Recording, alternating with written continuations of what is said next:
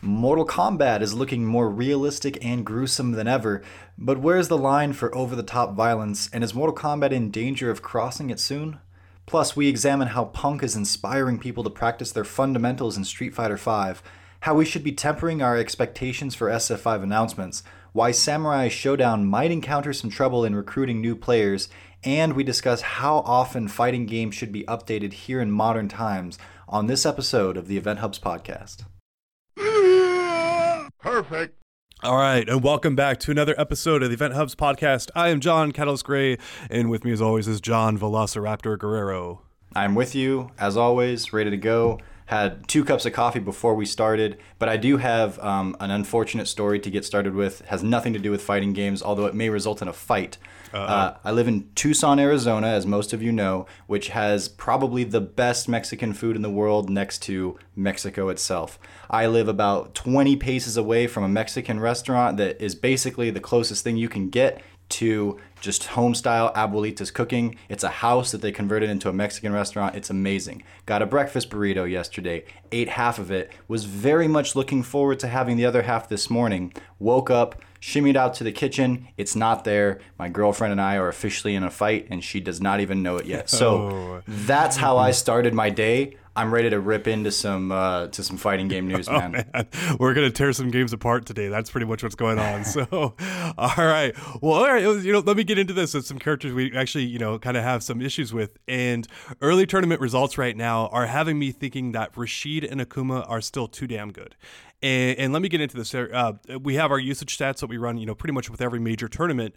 And Rashid and Bison were tied for first for usage at final round. Akuma was second place. Rashid and Bison. Then Akuma was second place at final round. And then Akuma tied for first at FV Cup X SEA Major. Rashid, tied for third. They're getting a lot of usage here. We've had 2 CPT events, and we're seeing these characters show up like a lot. And my thought here is look, these characters have already had their chance to shine, and we've had a heavy helping of them over the years. We don't need to see them a bunch more. And there are 2 characters I'd like to see knocked down with a 0.5 change, assuming we get a season 4 0.5 here, like we have every single year. There are 2 characters I want to see knocked off of the very top of the totem pole. It's like, look, they've been up there before. We know they're damn good. They hurt the character variety of the game. They have oppressive matchups. These are just 2 characters we don't need to see up at the very top again. But how do you feel? Okay, so your approach here raises a whole other conversation that immediately interests me, and that is that there's a revolving or a potentially revolving top tier or top of the cast sort of attitude that might be emerging in fighting games generally speaking right now because of the way that patches work and how the games are constantly being updated. I feel like a lot of times in older games, a character will be at the top, and sometimes they will fall, absolutely. You think of old Sagat and new Sagat in Street Fighter 2. But a lot of times they just kind of hang out there for the most part, at least some of them do.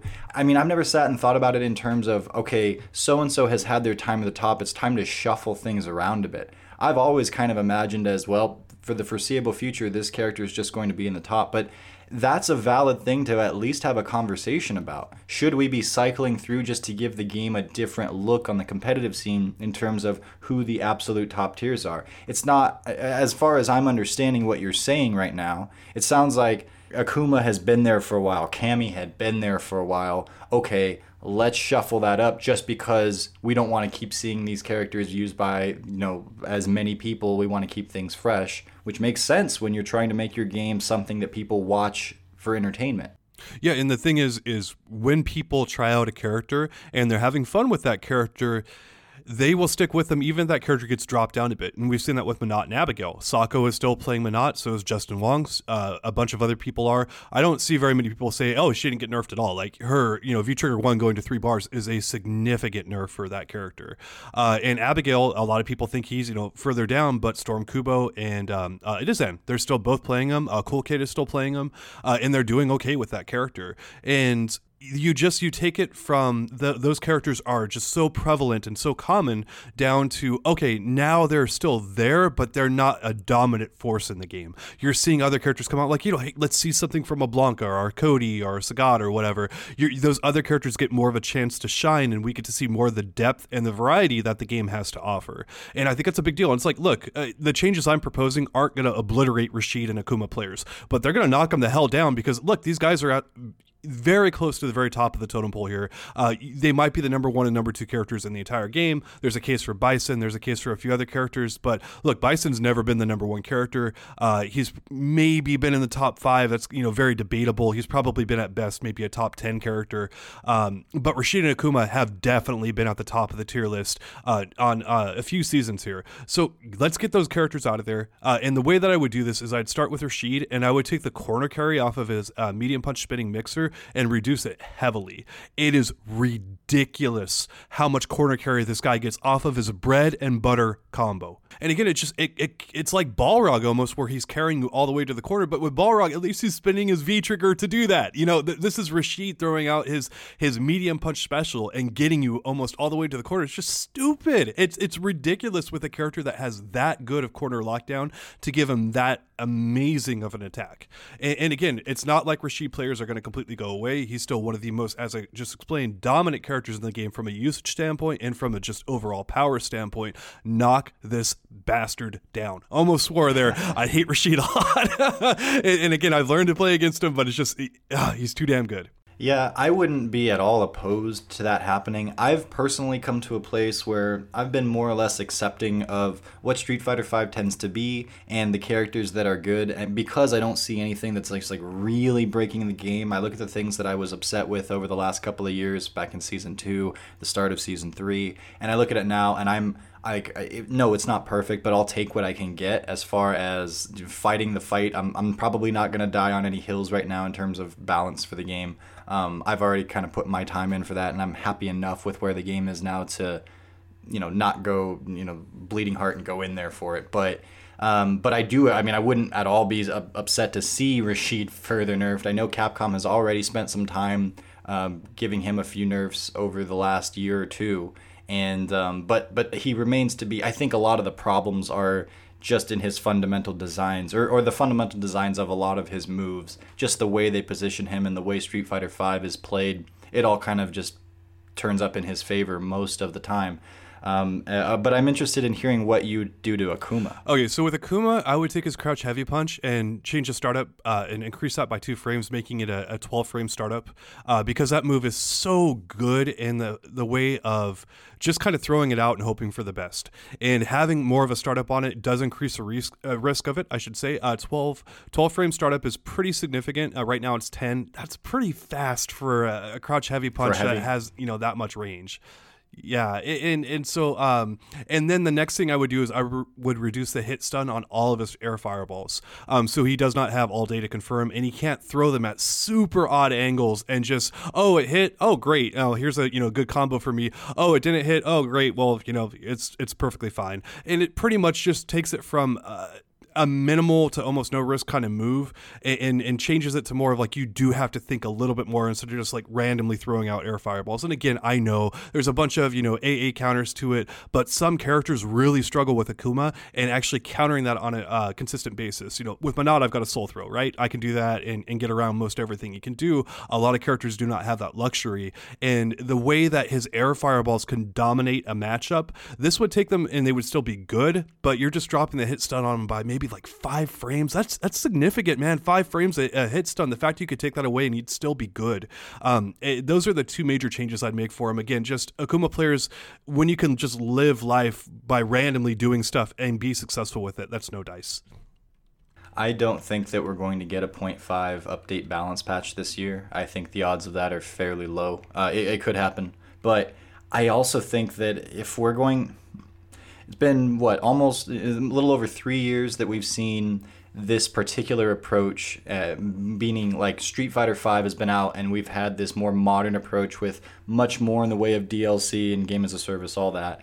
But it's like Capcom has really only gone maybe halfway in as opposed to fully going into this and just constantly having updates. A lot of other games that just completely follow that model, MOBAs and whatnot, Overwatch, I think, stuff along those lines. It seems like they are getting just tweaks and updates along this line a lot more often. Like every 2 weeks we'll have like a balance patch with something or other in it, it seems. And I don't think that Capcom has embraced this. I don't think all fighting games in general have embraced this, but some even more so. But I really do think that it's time that they jump in completely to this model and start doing things along this line, along these lines, which would make for what you're saying right now, this kind of let's shave the top, or maybe just change things, not because they're absolutely breaking the game, but because we could use a change of pace at the top of the mountain. I think that becomes more of a realistic goal, and you do see more of a cycling through up there. And I do think that people, consumers, and maybe to a lesser extent, but still more of the competitors would appreciate this. But we're going to have to see, I guess the answer is more regular support for these games, and we're not quite there with most of the models that we're seeing right now. So I just want to double check here, and you're saying to update these games, like let's just say Street Fighter V itself. How often would you like to see the game updated? Well, I don't have necessarily a flat-out answer in terms of this is exactly what it should be, because I don't know quite yet. But I can answer and say I think more than it has been. And I'm not looking at Street Fighter V specifically right now. I'm starting to migrate into the future. Like, okay, we learned a lot. There's a lot of data that's been given. There have been some successes. There have been some failures with this game. What's going to happen, and what's the approach going to be for, whatever the next couple of titles are, Street Fighter 6 and a new Marvel or whatever. And I'm hoping that they do things slightly differently. With Street Fighter 5, like I kind of alluded to earlier, I'm pretty okay with where it's at. And that hasn't really been the identity of the game, or the relationship that Capcom has had with the game or with the community to update it that regularly. But I think that if they're gonna go this direction, and they've obviously already started to do that with Street Fighter V, that they should go in further and support it like these other games are, because that's what a lot of the general public is kind of asking for and almost expecting now.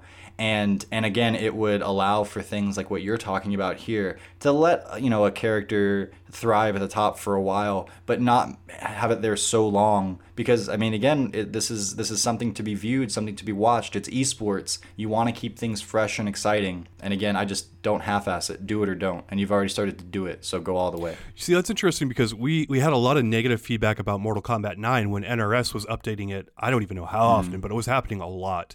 And players would go and practice, and literally, so what happened is they were updating it so much that the players came back to NRS and said, hey guys, you're doing it way too much. We're practicing for tournaments. We're doing this. And, some of the changes weren't going through. Like if you were offline, you had to have your, system connected to get all the changes in. There were a bunch of problems with it. And what basically happened is NRS said, hey, we're going to dial back off and we're tweaking stuff. We understand the competitive community is getting very upset about this. So we're not going to have that go anymore. And so this goes back to the point of how often is too much in fighting games. Well, that would probably an indicator of that would be too much. So then you have, maybe two bookends that you can kind of position yourself between. The Street Fighter V maybe was a little bit too little. MKX was a little too much, somewhere in between there.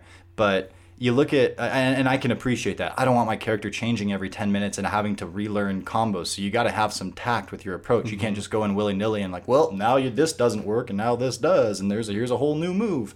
You have to, first of all, do the best job you can right off the bat. But what we're talking about here, with how we started this conversation with Akuma and Rashid, it's not so much these characters, I feel, are breaking the game. Right. And oftentimes the conversation about balance in previous years, all up until this point, has been more so about characters making the game not very fun, and to a degree that's we need a balance patch. Balance patch has been more along the lines of an emergency, huge change, big deal. But now we're talking about it more in terms of, we're just kind of tired of seeing these guys at the top. If that's indeed how we're looking at it, then you need more regular support, not because you're breaking the game and it's an emergency service, but because you want to keep things fresh. And again, I don't have all the answers. This is me coming from, the third party perspective and saying, it looks like this is what's emerging. I do not envy the balance, the development companies that would have to kind of undertake this, because fighting games, we compare them to MOBAs, just because of the model that we're talking about right now. They're a lot more sophisticated in how much you're juggling at one time. You're not just worried about Q, W, and your R and such. You're worried about a whole bunch of intricate things, and you're traditionally been worried on a much more strict frame rate that needs to be upheld. So it's not apples to apples. I get that. And I'm not saying that fighting games need to be updated as frequently as a lot of other different genres are seeing it today. But I think that we have to entertain the idea that we need to get closer to that model if we're going to survive down the path that we've already started down with all this DLC and constant modification. Yeah, it's really interesting. I don't know what the happy medium there would be for fighting games, because I agree that you can't go, how other games update and update like every couple of weeks or whatever with balance changes. You can't do that. You have to give these games room to breathe. So what would the model be? And right now what's jumping out to me is quarterly, which would be 4 times a year. Right now, obviously, with Street Fighter V, we have 2 a year, pretty much. We have bug, fixes and other stuff that come in there, but that doesn't really usually alter the balance very much. So you have one major patch every single year, which I like. And then like some spin-off patches would be very interesting. Is what we have with the 0.5 updates, where they sometimes will alter the balance of the games, but usually not a considerable amount. It will maybe move characters in the tiers like 2 to 3 to 4 positions, where the once a year update, like you could see someone go from bottom tier to top tier. I think that model is pretty successful for fighting games. It's generally, hey, you're gonna have to wait a season for your character to get really good if they're bad, right? But you can get some quality of life buffs and improve stuff, and that's interesting. I would not mind seeing maybe quarterly updates, or maybe instead of 2 times a year, like 3 times a year. That would be an interesting kind of approach I've never really considered. Well, when Street Fighter was just coming out, I think it was Dahlgren, or it doesn't matter who it was, but Capcom said, we're just updating this once a year. That's our approach. Balance-wise, we're going to get one big patch a year. That didn't work for them. And that's what Dragon Ball FighterZ is approaching with right now. They're saying we're going to do this one big patch for 2019, and that's it. Hopefully that turns out for them, but it's seeming as though it's a trial and error thing, but that approach really didn't work for Capcom. They were forced to go back on their word just out of necessity to keep the game balanced enough and fresh enough, and for whatever reasons, were specific to Street Fighter V. But you're seeing there's at least one bookend. Once a year doesn't seem like it's enough. At least it wasn't for 5. But maybe it's probably not every 2 weeks. But maybe once a month, with character updates, we are getting little ninja edits, and that might be more in the vein of what we should be seeing. Or maybe when you get a big balance patch change and everybody gets 5 to 15 different changes. Maybe it's just one little change like what you're talking about. Maybe Rashid's tornado just doesn't get as much corner carry in one balance patch, and that was a change. And then they did something with Akuma just to tweak him down a little bit, and the movements that are made are so much more minute that it doesn't just shake the foundations of the game, and it's not this major shuffling. It's a much more slow, glacial pace that the game changes at, and then that way the ripple effects of these changes aren't so vast, and there's not so many happening at once. That maybe this would be a more efficient approach. And who knows? Maybe that's a terrible idea. But the fighting game community and the fighting game development community has to go down this path and figure out just that right tempo and rhythm of balancing for their game. It's probably not the same for every game. But it's something that's going to be emerging in the coming years, because things have changed in video game world, and we're part of that. So you have to get with the times, and I'm sure we will. It's just a matter of how long does it take to get there. Yeah, that's very interesting. There's a big history with fighting games of this is how we do things. And when you deviate too far from that formula, you walk on the razor's edge, right? You can go way too far. You can get stuff like Street Fighter Cross Tekken in the gym system where, hey, we're going to try something brand new, like totally go for this and all that. And then it doesn't go very well. But then you also get stuff like, the Super Mechanic and Super Street Fighter 2 Turbo. A lot of people hated that. Supers have become a bread and butter part of pretty much every fighting game now. And then, some kind of meter-based attack, right? You usually have 2 of them in most modern fighting games. One of them happens to be a comeback mechanic very often now. And people are still divided about those. Some people just hate comeback mechanics. That was what the Super was anyway. Initially it was a, big comeback mechanic.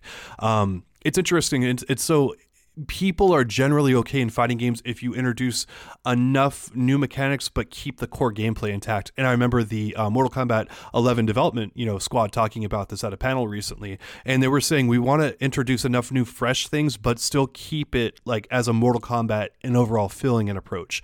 And they said that's really hard to do. Because you need the game to be fresh. You don't want it to be Mortal Kombat 10 or Mortal Kombat 9 again. We've had those games, we've played them. We need something new, but we also can't say, hey, you've loved Mortal Kombat. Well, here's like, a game that doesn't even really resemble that anymore, but it has a Mortal Kombat name. Are you going to be happy? No, that's going to piss everyone off. You can't do that.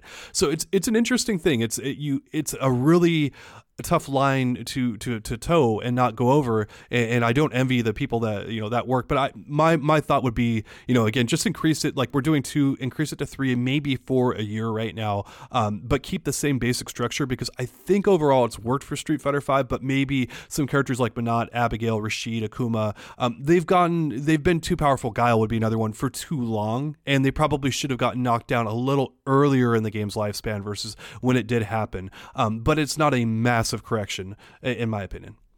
So I love the idea of when Guile was at his peak, especially last season. What if they just at some point just did the single change of slowing down his light, or speeding up his light sonic boom, so he couldn't use it quite so much as a trap? Just that little change, and see what that does to Guile. Is it going to knock him down from top? Probably not. Maybe it does, and you go, oh well, maybe we went a little bit too far. But it's not that plus 3 other changes that nerf him, plus the entire rest of the roster is getting changed. It's like it's so hard to kind of get an idea of on a more fundamental and basic level of where these characters are at and what's making them so dang good, and where you could tweak things to get it just right. At the same time, I can appreciate that they probably don't have as many people and man hours to put towards these kinds of things, and however long that would take to be more regularly updating even just small things one at a time, compared to Blizzard or whomever that just probably has a lot more in the way of manpower for this kind of stuff. So I mean, you work with what you have. I don't expect perfection. It's just something to talk about and something to look forward to. Yeah, I'll throw out there the other caveat of you do have to give this stuff time to breathe. And I remember with Abigail's V-Trigger 2, I thought that stupid thing was broken when I first played again. A lot of people did too. He charges at you, it's unblockable, and there was a really simple solution staring at you in the face, and that was jump over it. Jump towards him. Don't jump back. If you jump back, you'll go right into it and you'll die. And everyone's got a simple counter for it. Jump forward. And if you've got a DP, I think you can get around it that way too, right? But there was a very nice solution, and if you have a knee-jerk reaction, you tweak something like that probably shouldn't have been tweaked and was just fine, because it's held up to this very day and it's a viable move, it's good. You might tweak something like that if you go too quickly. So there's a really very good balance point there, but very interesting. So moving right along here, we've got new footage of Samurai Showdown, and people are saying the gameplay might be a little bit too slow, but you've been reading into this. What are you seeing? So I don't have much in the way of history with Samurai Showdown, so I'm, for all intents and purposes, pretty much a pair of fresh eyes when it comes to this franchise. I saw it around. I don't think I ever played it, and if I do, I don't remember. So this is my first kind of look at the series, and first off, the game looks beautiful. It's intriguing. I really like the visual appearance of it. I personally really appreciate the fact that it is slow, in that it's very methodical, and a lot of the games we've been seeing, Street Fighter has been so much about just like maul your opponent offense. Dragon Ball FighterZ is, of course, very fast-paced, and you expect that from like a versus kind of title. We've had Marvel in recent years. The Injustice and Mortal Kombat, I guess the NRS games have been very much offense-based. And this game looks more like, I liken it closer to that game Footsies by Hi Fight, where you're just kind of spaced away from each other, waiting for your opponent to make a wrong move, and it's very much a thinking person's game. At least this is my initial impression from watching a little bit of footage and seeing the game in action, and probably not with the toppest tier of players. It's probably developers that are just doing little things here and there. And but to me, the red flag that goes up is not that is this a poorly made game, or is this an issue in and of itself, but it's more of a, in the current pace and the current atmosphere that fighting games are at, will this have a chance to thrive, or are people just too into, I want fast and now and way over the top? And this game where people are playing footsies for, a good 10 seconds, and then one person gets a single hit, there's some cool little blood going on, and then it resets. I think that there are a lot of people that aren't going to appreciate that.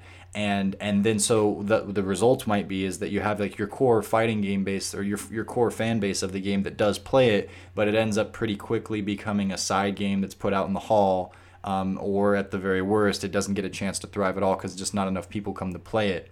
That's a very early reaction and might be completely off the mark, but that was the first thing I thought in watching it, is that other people might not be too into giving this enough time to really appreciate it. Yeah, so I played the original Samurai Showdown 1 and 2, and I played like 5 a bit, and a few of the other ones in the series, and 3 for that matter. I think I took a break with 4.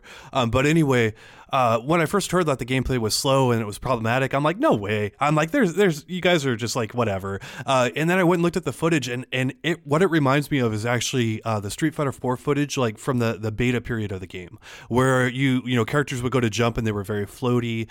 Moves had like an awkward amount of animation and other things like that. I think that there's still a good chance for a number of things to be tweaked in the game. Like I can see the developer complain about it, as you said, that I don't think the players playing this are very proficient with the game just yet. I think they're kind of messing around and trying different things. I don't think that, you know. Well, on that front, I was talking to Donka yesterday on Best of Five about it, and he had a few things to say. And apparently Long Island Joe got some time with it. He got to play for like half an hour at some kind of an event or something. And then he played with some of the developers, and they said that he was by far the best competition or the strongest example of competition that they had seen yet. And it's like, okay, well, if I'm sure Joe is just fine at it, but just like half an hour with the game Long Island Joe, and that's impressing your developers. It's like, okay, so we're not really seeing what this game is going to be once it's out and people have had their hands on it for more than 35 minutes, you know, and what fighting game players can come up with in these games. So we don't necessarily have a very accurate picture of it. But he also brought up that in a previous title there was an SBO, or it was at an SBO, and in the grand finals it was famous because it went like 90 seconds where neither player attacked the other one because there was a combo that if you hit them with, you could actually be punished. And so it was just it's like 90 seconds of footsies, which is incredibly entertaining for a lot of people that know what's going on. But again, you get back to, well, if that's how the game is played, you're not going to get very many new people coming in. And in an era where you're trying to make these watchable esports type games, if that's what you're going for, you're probably not going to get there with what we have in front of us right now. Yeah, it's the sword-based combat, you know, really can't be understated in that it's very different how this game works, like the punishing and all that kind of stuff, and the footsies aspect of it is really dialed up. But that leads itself to not taking a lot of risk and not having, you know, because I mean, you could just die right then and there, right, as you mentioned. And that was what these games were kind of notorious for. It could definitely be a problem. Like I'm looking at it, but I also see that how it could be tweaked by the developers. Like, you know, how Amaru is doing his Dragon Punch and he like floats in the air for a good like second, right? And I mean, that's a long time to be floating, you know, coming down from a Dragon Punch essentially. They could speed that up with ease and still the punish window would be just fine with that. There's a lot of animations that could be tweaked to speed up the game and make it better. But it's a bit concerning. I have to say that it's a bit concerning, and I wonder if that was a design choice that they made, again, because of the weapon-based combat. This is not a traditional fighting game. There's not too many fighting games out there that use weapon-based approaches like this that are 2D. Obviously, we have Soul Calibur, but again, a 2D, 3D, very different in gameplay. So that's kind of what I see going on so far. Crossing my fingers and hoping this is great, because I do love Samurai Showdown. It's one of my favorite fighting game franchises, and very much looking forward to this one, but definitely see cause for concern. All right, moving up next, we have a discussion that kind of came up with our team about Mortal Kombat and the fatalities potentially being too much of a turnoff now with how realistic graphics have gotten and kind of like the very over-the-top approach now that NetherRealm Studios is taking. And this is something that you did on the website. You launched a poll with it. And last I looked here, 34% of our readers, which is not substantial, they said that the fatalities were too much, and they just were kind of turned off from them all around. And then again, 66% said they were good with them. Hey, they're fine as is. But what are you seeing right now?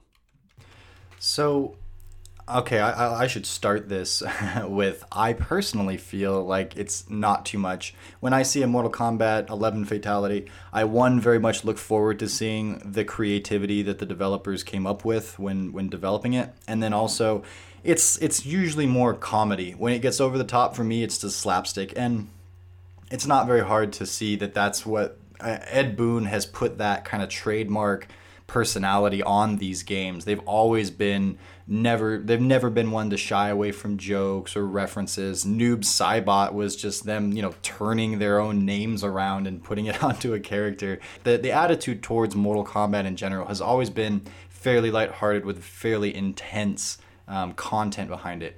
But in Mortal Kombat X, when that game was coming out, we were posting, of course, a big part of it is what do the fatalities look like. And those would sometimes come out just to be hype-ups before characters were fully, revealed or released and whatever. And I remember talking about it, I think, with one of the staff members, Ryan, from back in the day, he said, yeah, I can't even watch those. I don't like Mortal Kombat because of that. And I had never heard that before. I'd always heard, Yeah, I just want to jump in and say that this game actually grosses me out a bit too. Sometimes it's not all the time, but sometimes damn, really?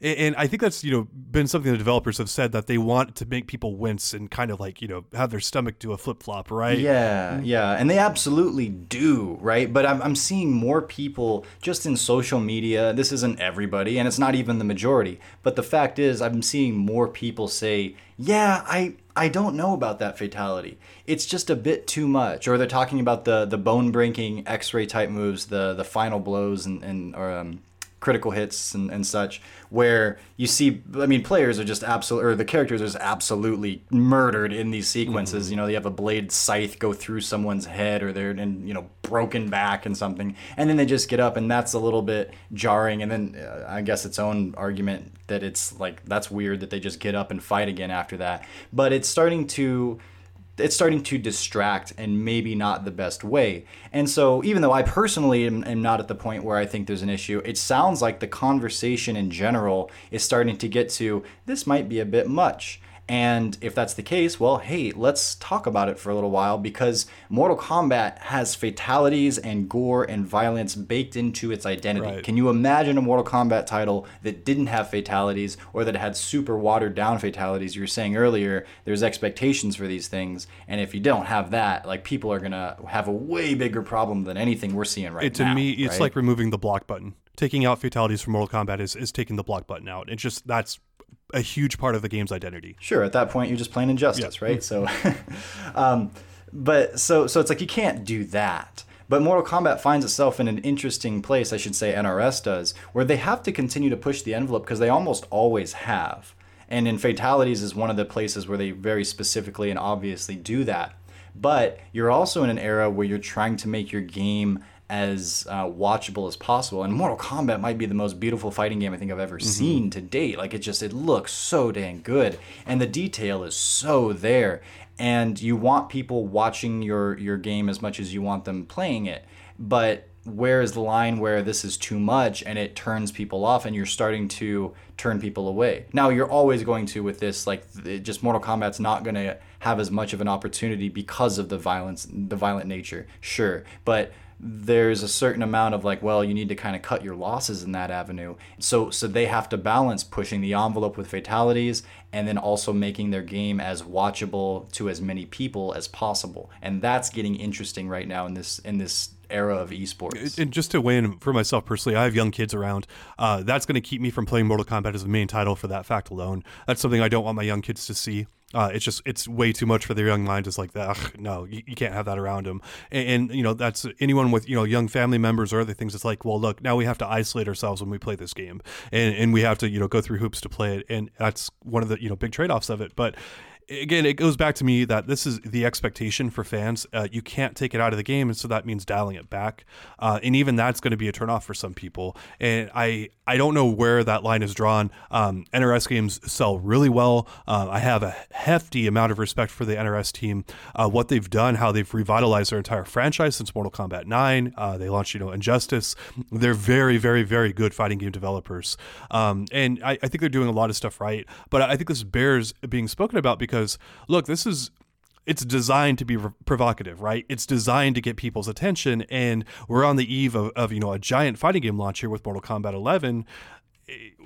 How much are they alienating people they maybe could bring in if they tone stuff back? Are had some other options, or maybe there's some other approaches here of stuff they could do. I don't know, maybe turning off fatalities. But again, it's that's not Mortal Kombat then at that point, right? It's a tough spot to be in. And I go, okay, so here's Mortal Kombat 11. This is starting to push. People are saying, like, I don't like to watch the fatalities more than they ever have been. And again, even just going by our poll, and I think that's fairly accurate compared to what I've been seeing on social media and in general, you know, the majority are still just fine with it, even if it makes them turn away a little bit. I think Majin Tenshinhan said something to the effect of like, yeah, oh, I wince and I go, ugh, every time, but that's part of the fun. And it absolutely is. But, okay, so we're at this level. Where do you go with your next installment in a few years if something else comes up? You know, like, do you continue to up the ante? And another part of that, like the evolution of fatalities that kind of came up in my head while I was writing this article and thinking on this subject. I remember seeing Kung Lao's fatality in Mortal Kombat 2, where he takes off his hat, and this is 16-bit graphics. This one was the most impressive and impressed upon me the most. He takes off his hat, and he slices you down the middle long ways, and then your character that's being attacked falls on their knees, looking at the camera, and then falls perfectly in half to the left and to the right. And Kung Lao stands there, and you can, I mean, it was pretty gnarly. It was more so than just someone's head exploding, and it's funny that I can say it was worse than someone's head just exploding. But it was. But a lot of that being 16-bit graphics was more like, oh, that was crazy to watch. But then in the time it takes between the ending of that sequence and the next fight that pops up, what do? Well, you think about that fatality as it's captured your focus, and you think about what that would look like in real life, and you have something out of like a Hostel movie kind of pop into your brain, right? And that's a big part of what fatalities kind of were, the experience. Now, nothing is left to the imagination. That's not necessarily a bad thing, because that's what you expect with all of this, you know, this technology to portray these things in the way you do. But that's not really the thing anymore. And so now they have to just show all of that your brain was supposed to come up with these old fatalities. That was more of just like flicking the first domino and letting your brain go with the rest of it. Now they have to do the entire picture, and they're doing it. But there's something about the difference between letting your brain fill in the holes and then just actually putting it in front of someone that I think they're going to start to run into barriers with. Yeah. And again, a non-enviable position for them to be in. So, and I think that's a barrier they're starting to run into now. Like, the graphics have gotten so good where it's like, ooh, like this is starting to look pretty damn realistic. And I think that you know, we're seeing with horror movies and other things, it's harder and harder to shock people, right? You look at like the Dracula movie with Bela Lugosi, like back in the 1930s, and that was, you know, shocking and you know, provocative, and you watch it now and you might fall asleep, right? I mean, things have really changed, and with the technology, as you mentioned, and it's, you know, going into the gore porn part of things right now, where it's just, you've got to hit people like up, down, left, right to just shock them. And that's what we're seeing. And at some point, again, I think you start turning off more and more people, but maybe you attract more people too, because it's like, oh, here's finally something, you know, in 2019 that's going to shock me. I've seen all this other crap. Like, I need something that's just going to, you know, blow my brains out, basically. So, well, the times they are changing, right? And maybe they had very similar conversations to this when they were just, you know, showing just a little bit of gore, or sexually speaking, when they just show a little bit of leg, and we're like, people are going to lose their minds, you know, when rock and roll started to become what it became, you know, evolved out of, you know, certain eras. And maybe we're just doing that same thing over again, and we have no idea that it's just the same old song and dance. But an interesting thing to have a conversation about. Yeah, one thing I'll throw out there too, I want to acknowledge personally that we do realize that there's definitely a level of humor and over-the-top nature to these things, where it's just, there's no way that's realistic, right? It's one of the ways that Mortal Kombat kind of helps to distance itself from this, is there's an emotional toll this stuff takes on you, and having humor injected into it, you know, it's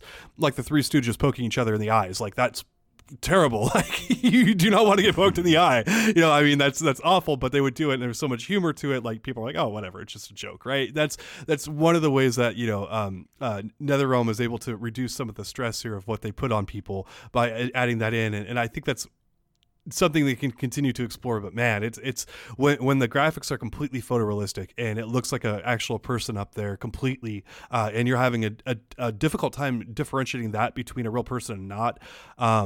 I don't know like how this is going to hold up at that point in time. Yeah, I can definitely contrast it immediately in my life right now. I was playing the stress test the other night, well, back when it was live, and showing my girlfriend Brittany, or well, my ex-girlfriend I should say, because she ate my burrito, right. But back then we were dating, and showing her these fatalities, and she was like, oh, I don't want to watch it. After I was like, no, watch this last one. No, I'm not watching anymore. This is too much. And I was like, okay, so her reaction is one thing, mine is a total other. I think these are fun, and I'll play the game just just to see the fatalities, if nothing else. We're simultaneously have been watching the show on Netflix, Love, Death, and Robots, which I do recommend, but it's also very TVMA.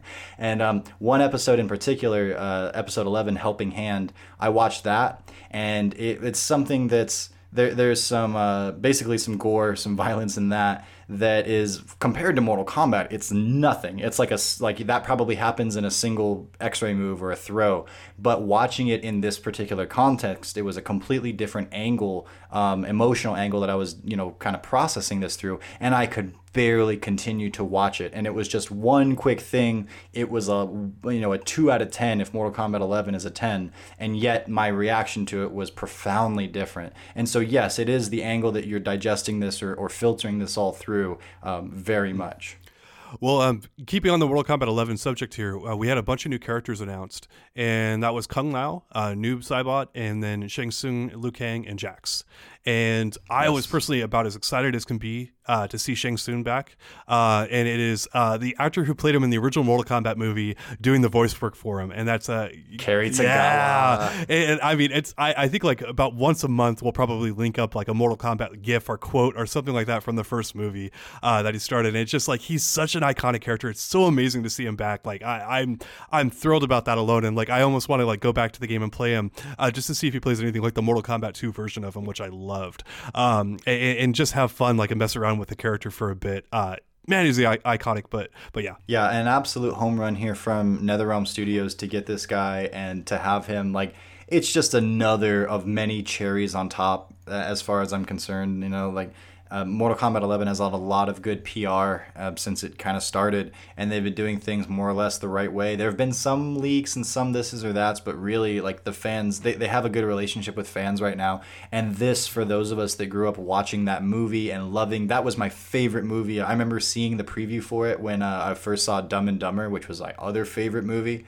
And man, just the idea that they were turning Mortal Kombat into a movie, which was my favorite franchise at the time, probably because I wasn't really allowed to play it. It's that forbidden fruit. But yeah, and Cary Tagawa, he has this scene at the very beginning where his face melts off when he takes someone's soul, and that terrified me. As much as I love the movie, my mom, I saw that in a promo for it, and I was too afraid, so my mom had to watch through. This was on VHS, and she actually went in and edited that bit out by like recording whatever was on TV for like 2 seconds during that. So every single time when I watched that movie, and I watched it a lot, during that scene right at the beginning, it would cut to like a 2 or 3 second clip of Nickelodeon's Guts, and then it would come back to Liu Kang waking up from his bad dream.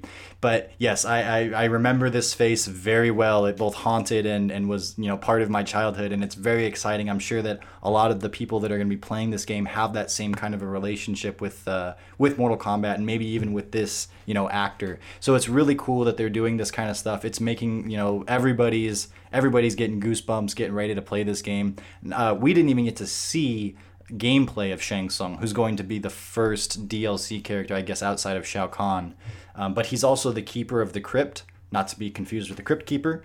And so that's a cool thing. He's very much the Shang Tsung of like, welcome to my island, the kind of like Dracula, where he welcomes you in with this sense of this like false sense of like security and kindness, and he's the most gracious of hosts, but he's also about to steal your soul in the night. Right. Just a wonderful presence, and that's just one of the characters that were revealed. I want to go back to this. Like, think about his performance when he did some Mortal Kombat. He's a serious actor. He's a very good actor. He's been in a bunch of movies, and he was also in the oh my gosh, what's it called, with Billy Zane? It was a superhero movie, and The Phantom. He was in The Phantom with Billy Zane. The balls it took to do his performance, which is so over the top and so like, Liu Kang, I have looked into your soul. You will die. And it's just like, what? Who talks like that? And you buy it 100% because he's Shang freaking Tsung. Yeah, exactly. Yes. And I mean, dude, he was so gutsy, and that performance became so iconic, right? Like that was just like, hey, I'm gonna put it all out there. I'm gonna do the best I can. I'm gonna have like fun with this. And I mean, it's held up so well. Yeah, it's cheesy, but it fits the whole mood of the movie. Like, imagine Shang Tsung as like an actor trying to take that role too seriously, right? Or something like that. Like, it's just, No, he needed to be over the top. He needed to be like this freaking ham sandwich, basically, just like playing it up for the camera every minute that he's on screen. Like, that's great. In the movie, needed that so bad. And again, it's just, he's back. I love it. Yeah, like about as like thrilled as possible. So. Yeah, and then so then we also got Kung Lao and Liu Kang. We've seen them in the story trailers, but they haven't been officially revealed.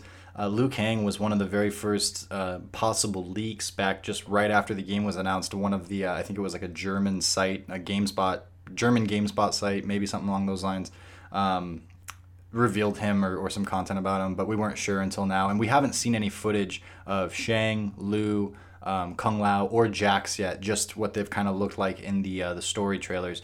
Jax looks really cool. Everyone seems to have an old and young version of themselves, or most people, and that's part of the game's story with all these bending of timelines. So there's like two versions of Jax we've seen, and that of course really plays into the whole variation system quite nicely. So another thumbs up to NRS for getting kind of two birds with one stone there.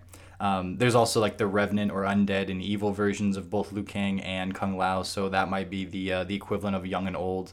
I'm not sure, but all those characters, people are happy to have them back. They're very much staples, and I don't think Jax was in MKX, and people really wanted him to be. He was a Revenant, and he was one of those characters that people were really hoping for, like Rain and I guess Sindel, but I don't really buy the Sindel thing.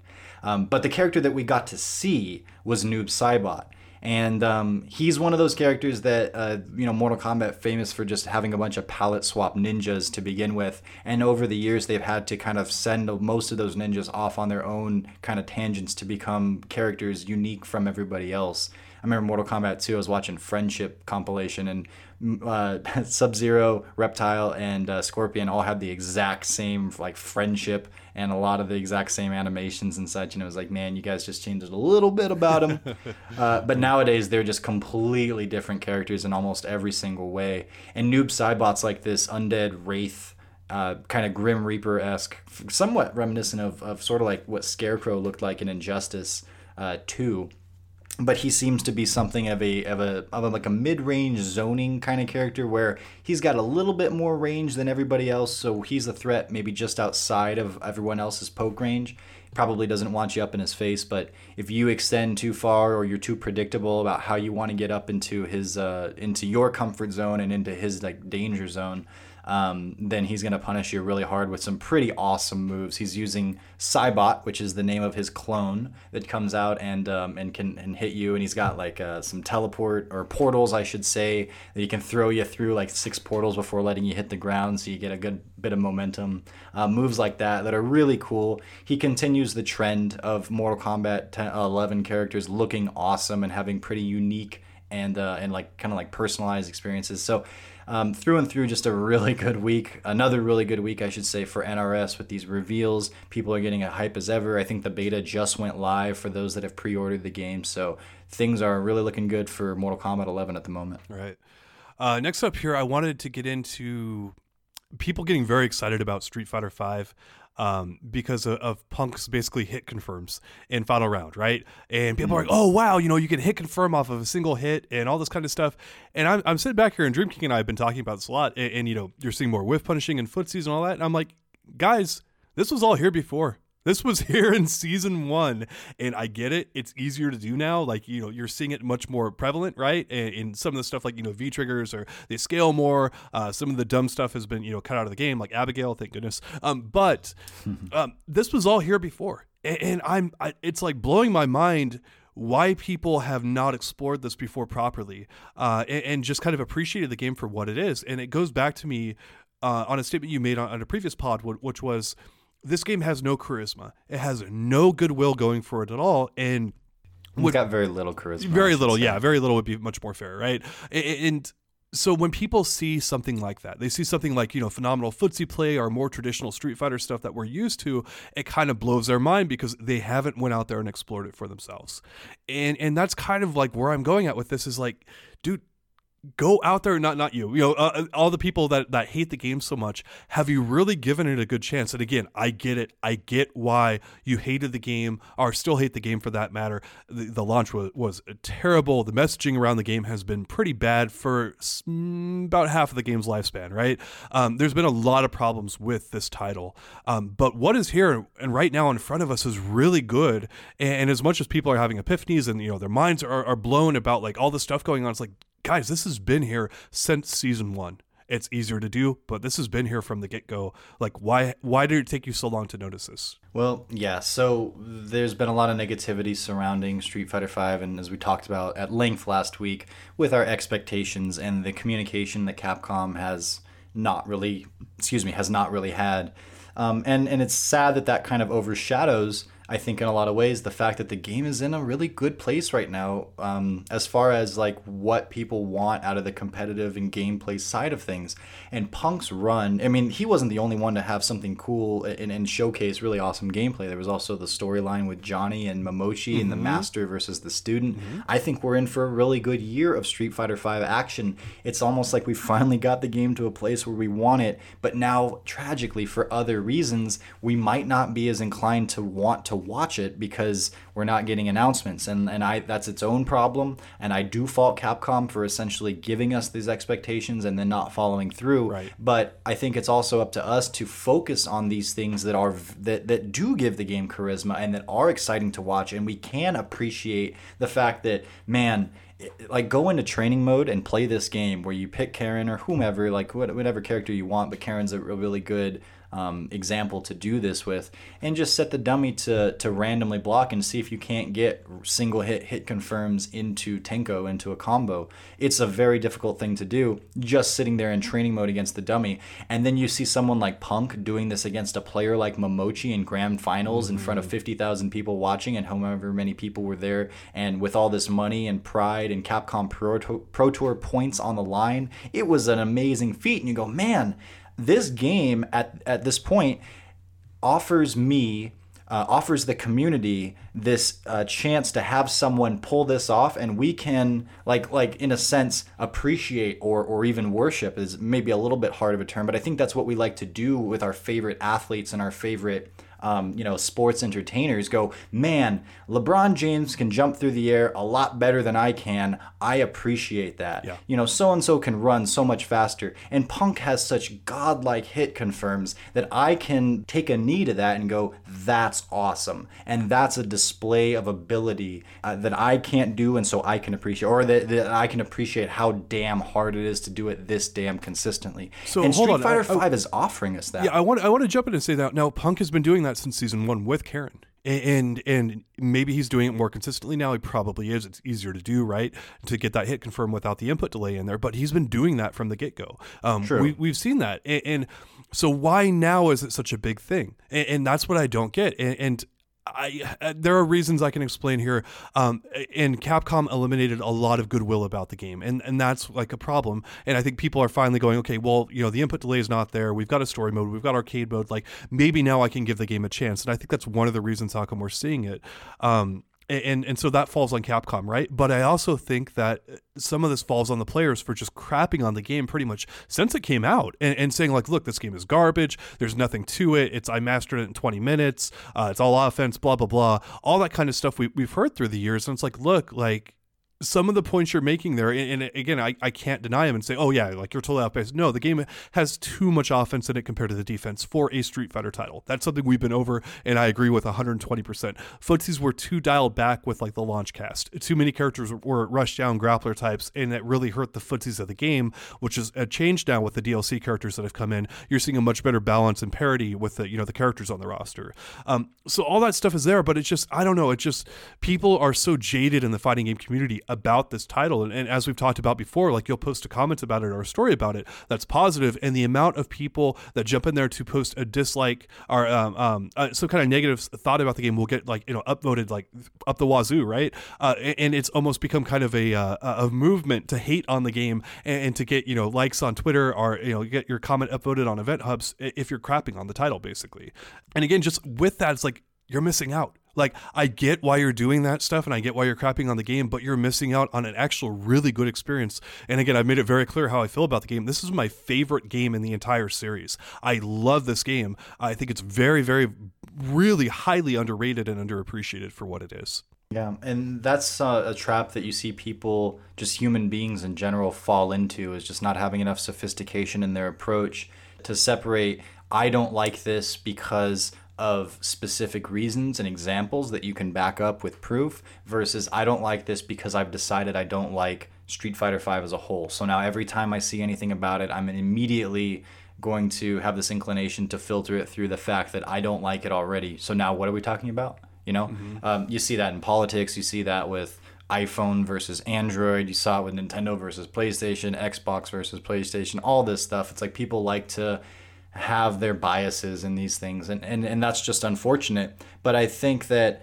to the topic that you were talking about with Punk having done this before, we appreciated him when he did it before. Absolutely, we were wowed. I remember, I think it was NCR 2 years ago where he just ran through every amazing player that was out at the time and made it seem like it was nothing. Like reset Haitani in grand finals and then took him right out at the peak of his performance, and we're like, when is that Punk coming back? And it's like, well, when he stops playing Cammy. And then I think that's where we're at now. But yes, that there is something to be said there with why didn't we appreciate it quite like we're appreciating it now? Because now we saw what Punk did, and there were, I think he had like 23 single hit confirms in that match with Momochi in grand finals, and so there was a reset there. But his stats were just out of this world with what he was doing there. And first of all, I think it was cool because it made Street Fighter V very much not seem like a random factor kind of game. Mm-hmm. It was, Punk was trying to score these hits. When he did, he was capitalizing, and when he didn't, he wasn't doing anything. And that was a very cool display of skill, which was what I was kind of getting at earlier, and that's why we had this appreciation. Now, why didn't we like it the same way when he did it before? Or like to quite the same degree, where you have people going online, and like I remember it was like Luffy and Veggie both went online to show that they were practicing that same thing. It's like, Punk has inspired me to do hit confirm, so now I'm doing that. And sure enough, the only Street Fighter V that I've played since Final Round was me just taking Karen, not intending to play the character, but to practice my single hit confirms, because I feel like that can make me better at fighting games in general. Mm-hmm. And it's been like, that's just me, doing my push-ups and laps in the backyard training.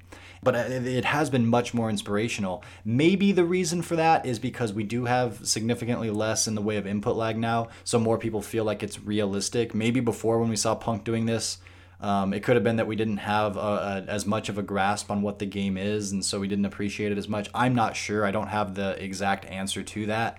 But the fact of the matter is, it was particularly inspiring. Mm-hmm. It did indicate that, man, we have a game that's very watchable right now.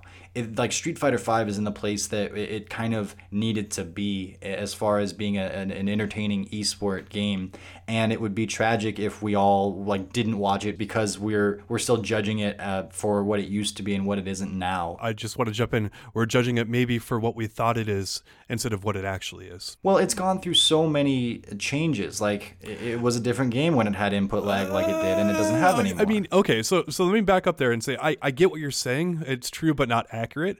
And I'll say it because has the game fundamentally and dramatically changed from what it was in season 1? Well, I would argument my experiences are really like okay. I mean, look at all like the problem, some of the major problems that it's had with like the robbery characters of season 2. Where Balrog was just playing to get V-Trigger and then it's over. Like you can kind of cite some instances where V-Triggers are maybe a little bit too much the deciding factor in a round still, yeah.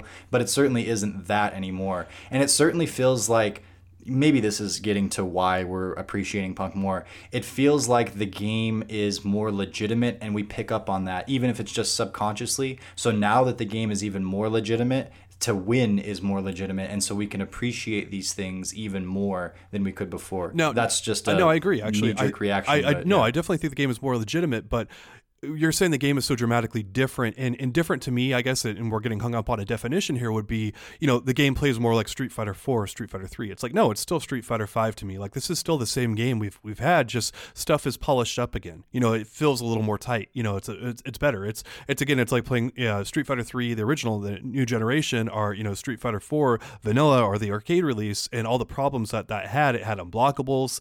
You could throw a fireball, do an ultra, and do an unblockable on people. And I mean, that's in the vanilla release of the game and all that kind of stuff. Like, and that's kind of what I'm going at, is like the core game hasn't changed dramatically, but the bells and whistles are tighter, or whatever. It's a tighter experience is what I'm getting at, but still the same thing. Well, and I think a lot of people did, when they critiqued Street Fighter V from the beginning, they did it from a position where they were saying, without saying, I want Street Fighter 4 back, right, or I want Street Fighter 3 back. And I think that would have been wrong then, and it's wrong now to do. It's not that you shouldn't be wanting a different game, but you should be wanting Street Fighter V to be a balanced and pleasant experience under the rules and in the world of Street Fighter V as it exists.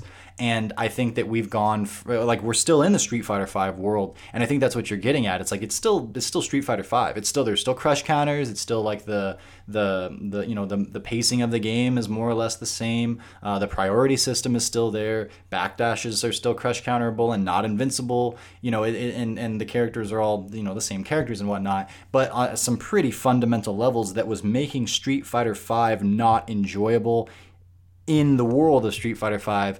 It's been fixed, and I think that makes it more of an easily digestible and appreciated and valid title in general. And so now to see someone like Punk or Momochi or Johnny do these things, there's more weight to it, and it's more exciting. All right. So for people listening at home here, I want to give them something they could take home. They're like, okay, I hate the game. It sucks. Why are you guys talking about this? One of the things I will strongly encourage pretty much everyone out there is a lot of stuff is hidden in plain sight. The stuff like V-Trigger 2s, like I'll go to Birdie, right? The Birdie chain thing, that was there, last season it went down to a 2-bar V-Trigger. I get that, but that was sitting there the entire time. People called it a shenanigan, worthless, all that kind of stuff. It was still really good. It just became like probably his best V-Trigger once they knocked it down to 2 bars for that reason, right? And again, hidden in plain sight. I can't tell you how many times people will go to our website and they're like, Event Hub says event listings? What? And it's like, yeah, it's right there in our main navigation. It's on every page on desktop. Like, there's event listings right there. And they're like, oh my God, I can't believe it. It's like, yeah, it's right in front of your face. Like, go there and try it out.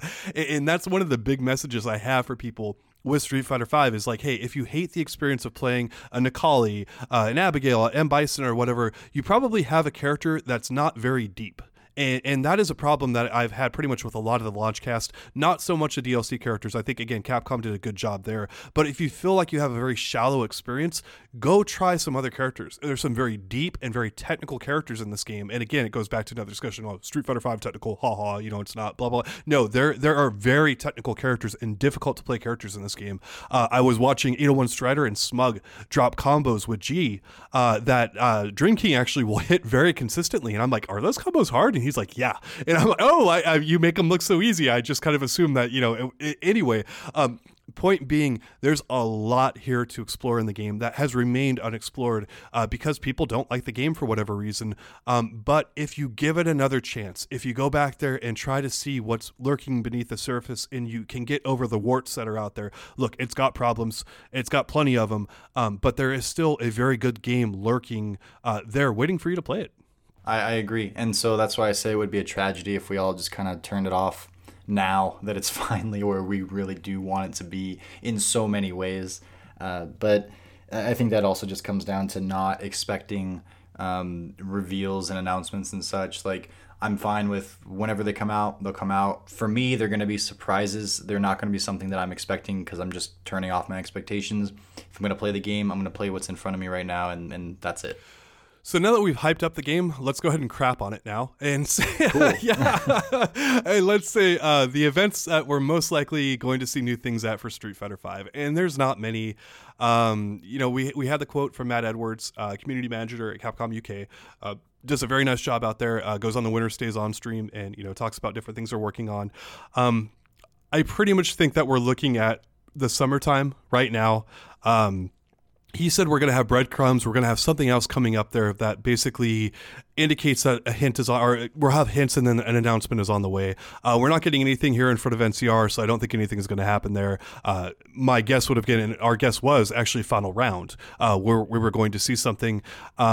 And now that that's all kind of passed, it's like, look, there's only a few, like handful of major events that I think things are going to happen at. That would be my guess. Capcom's not saving it for a random, ranked event in Zimbabwe or wherever. They're actually going to wait for a huge event to happen. So the quick rundown would be E3. San Diego Comic-Con, EVO, those 3 events are all the summertime. It's June, July, August. And I think those are kind of like the most likely candidates at the, probably not so much Comic-Con, but E3 or EVO. What about Combo Breaker or CEO? I mean, again, it's why announce it there when you can announce it at EVO.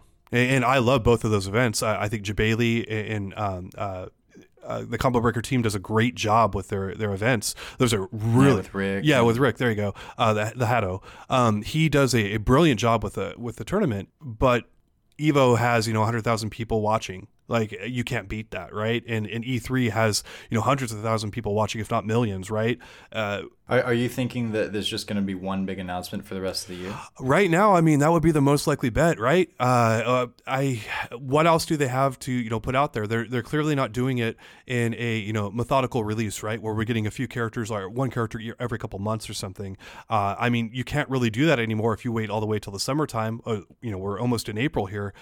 You don't have a big window to start slowly rolling out characters if you're going to do that, and especially if you're going to have the kind of the timelines that we've experienced in the past, which is you don't wait till December to release a character, at least the beginning part of December, like the end of one you will, like after Capcom Cup or during, but whatever. Anyway, and then a couple other events here are the Japan Super Premiere, the Tokyo Game Show, that would be in September, the North American Regional Finals again in November, and then Capcom Cup, which is like every year we get something at Capcom Cup, and at that event we might see a Marvel 4 or a Street Fighter 6 or something more.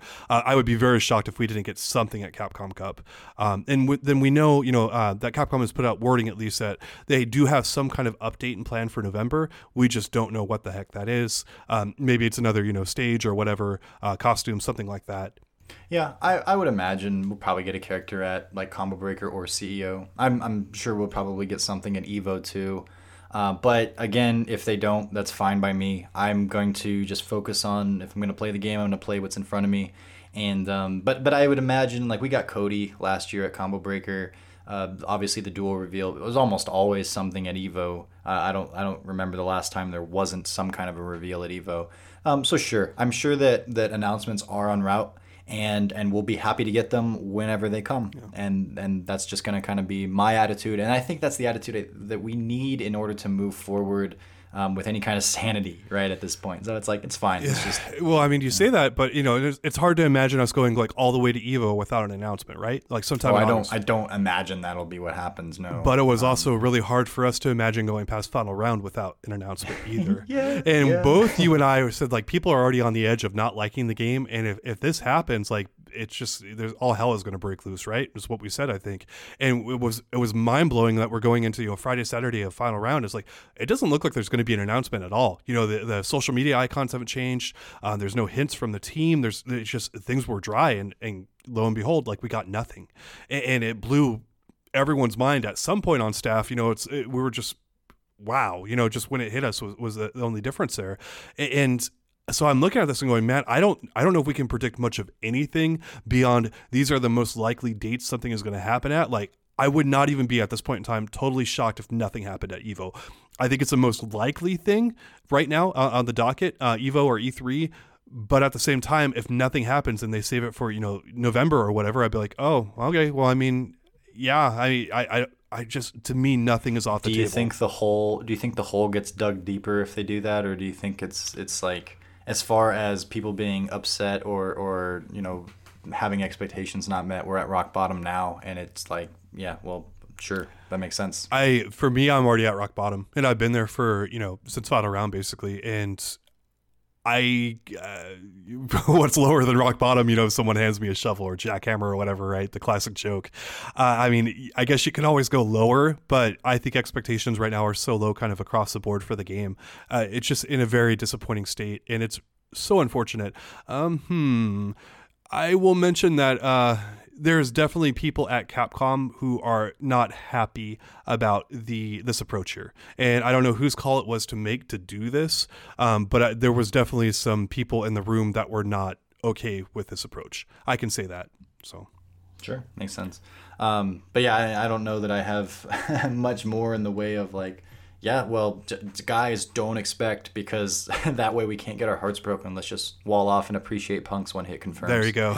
Yeah, that's kind of what it is at this point. I did write the article. I did want to talk about it a little bit of what sure. what's going on here, but also kind of set expectations for people. Yeah, like don't get your hopes up anytime soon, and be thankful for what you get. Is that ever dumb messaging? But it's what we have. So. All right, y'all. That's going to wrap us up for this part of the Event Hubs podcast, but we're going to be back. John, you are interviewing someone in the very near future, and that's going to go up when? I believe on Sunday is what we're aiming for. And who are you interviewing? Monsieur Brian F., the guy that got top 8 at final round because of his luck, as he puts it. And he's been carrying the torch for Balrog players now, and up and comer, and he's a real likable guy. And so yeah, we're gonna chat with him and see what he thinks about Street Fighter V, and see what he thinks about the upcoming reveals and all that kind of stuff, and where he feels the game is at, and how he's enjoying things as a competitor, all that good stuff. So look forward to that. Yeah, and then we have on the NorCal Regionals this weekend. I'll be covering it all weekend.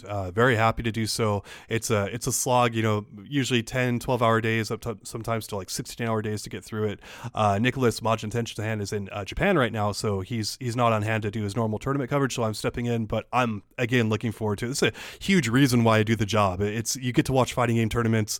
You got 5 streams going at once, so maybe not as much as you'd like to, but you're still getting paid to watch fighting game tournaments. That's awesome. So I'm really looking forward to that.